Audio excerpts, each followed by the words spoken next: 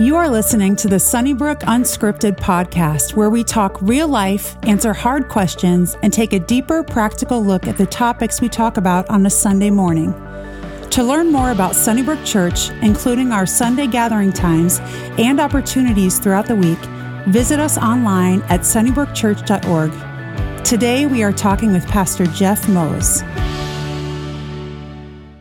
Welcome to the Sunnybrook Unscripted Podcast, here with myself, Lydia Miller, and my dad, Pastor Jeff, and we are here to talk about topics that we talk about on Sunday morning, and we're doing a little bit of a detour, kind of starting something new that we're going to do for the next little bit that I'm really excited about. We're taking a look at really theology in general, what we believe about Scripture, what we believe about God, what we hold to as a church, and then really what that means for us. So we're going to take a look at some often hotly debated theological questions, things that maybe different religions disagree on or hold different opinions of. And we're just going to walk through those one by one, talking about the afterlife, talking about the second coming of Jesus, talking about sin and good and evil and heaven and hell. And today we are talking about really the foundation of all of it. We're talking about the Bible. And I'm really excited for this one because I think we don't always maybe recognize how important it is to understand why we cling so tightly to the Bible and why we can trust the Bible as much as we do. But really everything that we do, from the messages that we write to what we believe to how we do ministry, all stems from what we believe about Scripture. Yeah, it's a good point, because Sunnybrook holds to that, to the authority of Scripture, and that our responsibility in every area of ministry is to teach and to preach the Word of God. It's sort of our final authority. You know, some churches will have, hey, church tradition is up here along with Scripture. We say, no, listen, the final authority in life is understanding the Word of God and then applying that to every area of our lives, and we do it in every area of ministry. So you're right. I mean, if that's kind of our guidebook for our lives, we've got to come to a decision, you know, where we stand with regards to the Bible being the Word of God. Yep. And maybe that's something that you've never really considered before, but obviously we read from Scripture every single Sunday. Our worship leaders, our songs are taken to Scripture, challenged against Scripture to make sure it goes along with what we believe in. So it's so important to ask the question, you know, how do we know that what the Bible has to say is true? How do we know that what we are modeling our entire ministry, our entire church, all of our lives around, how do we know that the Bible is the Word of God? So what would you say to that? How do we know that? Why do we cling so tightly to it? Yeah, in its simplest forms, and I'll dive into this, is probably a long answer, but in its simplest form, I'd say there's incredible evidence, overwhelming evidence that the Bible is the Word of God. In fact, we've really used the same criteria with regards to the Word of God that we use with any ancient piece of literature. And literally, they take a look at it and put it under a microscope and say, well, how do we know that this is the original writing? Or because we don't have any of the originals of that day, how do we know that this copy is in agreement with the original? And that can be any piece of literature. Homer's Iliad, Gaelic Wars, whatever it is, ancient books that have been written. We put the same criteria with regards to the Word of God. And usually there's 4 criteria. The first criteria is this: how many manuscripts do you have that are close to the original? And again, overwhelming amount of them we have with regards to the Word of God. Well over 5,000 that we would say, listen, this is very much a manuscript that's close to the original, and all of those kinds of things. The second criteria usually we give to it is just simply, hey, do we know beyond a shadow of a doubt that this kind of does a faithful witness to what the originals were and how we spent time kind of deciphering these things? With regards to the care that was taken is another criteria that's often used. We know the Essenes. If you ever get a chance to go to the Qumran scrolls, again, you hate it when I talk about Israel. But one of the places, yeah, go ahead. Go ahead and say it. The number of times you mentioned that you've been to Israel, it's a lot. It's up there. So you can start tallying on Sunday morning if you want. I just love to see where Jesus walked on the face of the earth, and I love to talk about it. But if you get an opportunity to go and to see where the Qumran scrolls were actually found, it's just fascinating to see this group of people known as the Essenes and how the care that they gave to make sure that they took from the originals to the manuscripts that they made. They literally would count every letter, saying how many A's are on this page and how many A's are on this page, how many B's are on this page, how many B's are on this page. And if anything was out of line, they threw it away. I mean, these guys literally gave themselves, devoted their lives to sort of the copying of Scripture. So critical. And then the last issue with regards to literature, certainly we can hold to the Bible, is, what kind of archaeological discoveries have we made that would align with Scripture? And again, it's just overwhelming. Most scholars would say there's never been an archaeological find that did anything but confirm the authority of Scripture. Let me just give you two of the most recent. Again, I recognize this is going to get a little bit boring, but it's always talked about the Hittites in Scripture. Just recently, because they could never find any colony of Hittites, just recently have they actually found the colony where the Hittites lived. They unearthed that.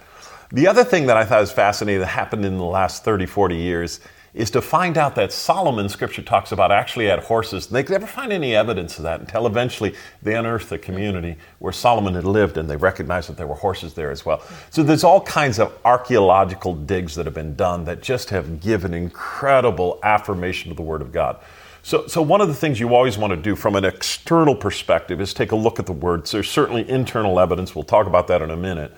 But sort of this external evidence that is used for any literature with regards to Scripture is how many manuscripts, how close were they to the originals, what kind of care was taken, and then what archaeological discoveries have been made that either affirm or deny that. So those same criteria were given to Scripture, and overwhelmingly, they just affirm the authority of Scripture. The second one we often use with regards to criteria is an internal evidence. And the internal evidence of Scripture usually are a couple of things that really speak to the volume of Scripture. Number one would be this, is that they were eyewitness authorities. So most of those who wrote Scripture were actually there. They saw it. It's confirmed by people around them. They agreed with them. So there is sort of this eyewitness account. In fact, it was one of the criteria that was used. Later we'll talk about the canon. But this idea of whether or not they were included in the canon of Scripture was there an eyewitness account? The other thing is this, that people often look at from an internal perspective with regards to Scripture, is the incredible symmetry of Scripture. You don't often think about this, but literally from Genesis all the way to the book of Revelation, they point in the same direction. They point towards the coming of a Messiah. They point toward Jesus, whether you're looking toward Him or looking back. Even the Quran and other Scriptures don't have the ability to say there was just this central theme, and sometimes there's contradictions in other authorities in the world. But when it comes to the Word of God, we've really found that there's incredible symmetry to that. That's one thing that has always just blown my mind is, you can read through like the prophet Isaiah, being on the other side of the cross, we know how it all goes down, and it maybe doesn't hit us as much as it should, just how accurate it is when it talks about who Jesus is going to be, what He's going to endure, and this is hundreds of years before Jesus ever came. Very much so. Think about the prophecies that were made in the Old Testament, where Jesus would be born in Bethlehem, the fact that He would be born of a virgin. Eventually, even Zechariah tells us, hey, listen, one day He's going to ride a donkey into Jerusalem. And all of those prophecies, it's incredible to see the prophecies of Jesus. But think about it for a moment. Most scholars say 40 different authors, written in 3 different languages, Hebrew, Greek, Aramaic, and done over a course of 1,500 years, and yet all have incredible agreement together. So that in itself just tells you the Bible really is the truth of the Word of God. And from a personal perspective, I just say this, every year, got to remind yourself the Bible is the best-selling book in the world. Every single year. Remind yourself it was the first book that was ever given to the printing press. In fact, it was one of the reasons the printing press was created, so the Word of God could go out to the common man. Remind yourself of the life change that has taken place. Millions of people that have come and trusted Christ because of the Word of God. There's just all kinds of personal evidence. And I'm convinced even if you read the teaching of Jesus, you're going to see He quotes the Old Testament. He speaks about characters in the Old Testament. He talks about prophecies. There's a sense in which He Himself in His teaching confirmed Scripture to be the Word of God.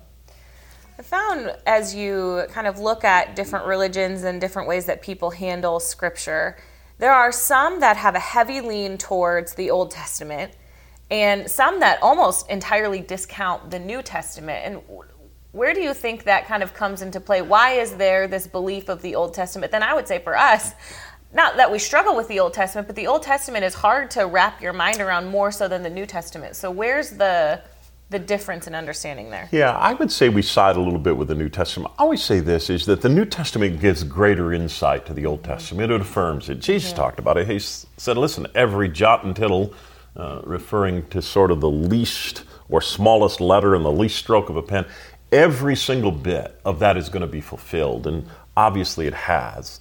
But I think we've got to hold the two things in balance. I really do. I think we've got to give ourselves to the Old Testament and all that it teaches us, the way that it points us toward Christ.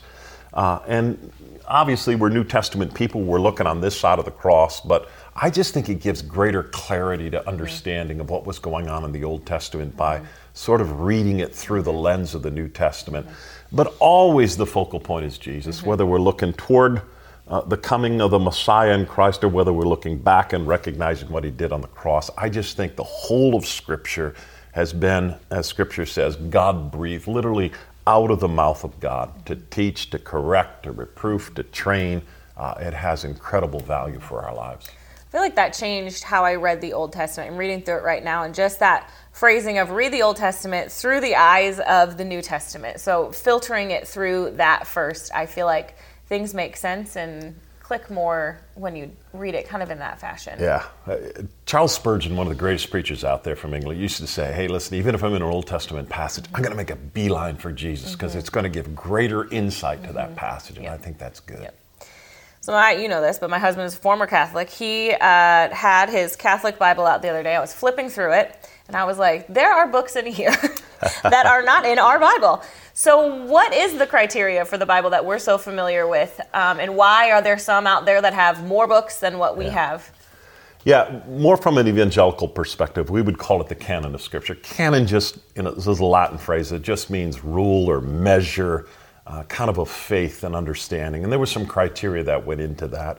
Obviously, you're going to recognize that Jesus affirmed the Scriptures. We're going to see it in Luke chapter 24, where he talks about the Psalms and the prophets. He says, listen, I've came to fulfill them. So he's given insight to the teaching of Moses, to the Psalms, to the prophets, and saying, listen, that is the Word of God, and I've actually come to fulfill it.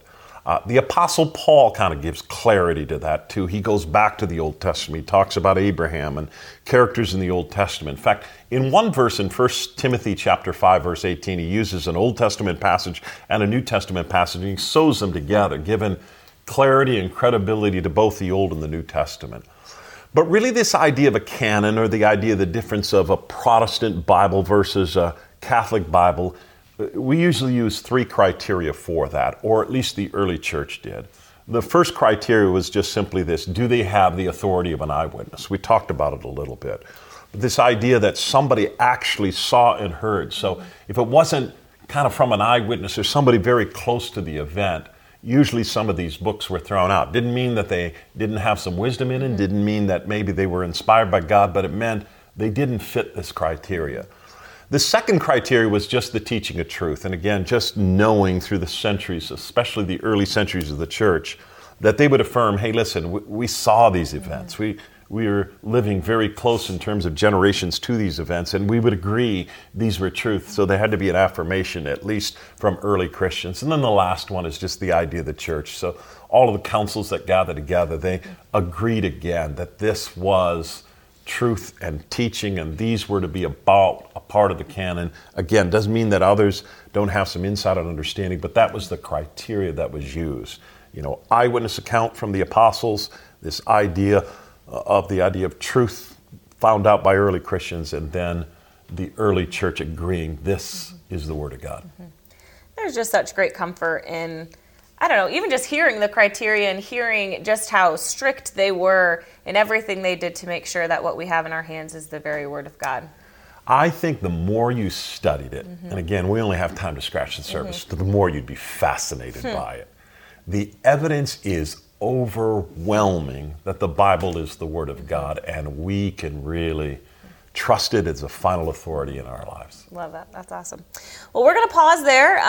We're going to make this kind of just a two-parter because there is so much to unpack and talk about and really get into what the Bible can mean for you and in your everyday life and how to make that more a part of what you do. So join us next week and we'll continue our discussion on the Bible. If you are encouraged by today's talk, Be sure to rate us and hit subscribe on iTunes, Spotify, or wherever you stream your podcasts. To experience other talks, videos, and live gatherings, visit us online at sunnybrookchurch.org or download the Sunnybrook Church app. And again, thanks for listening to the Sunnybrook Community Church podcast.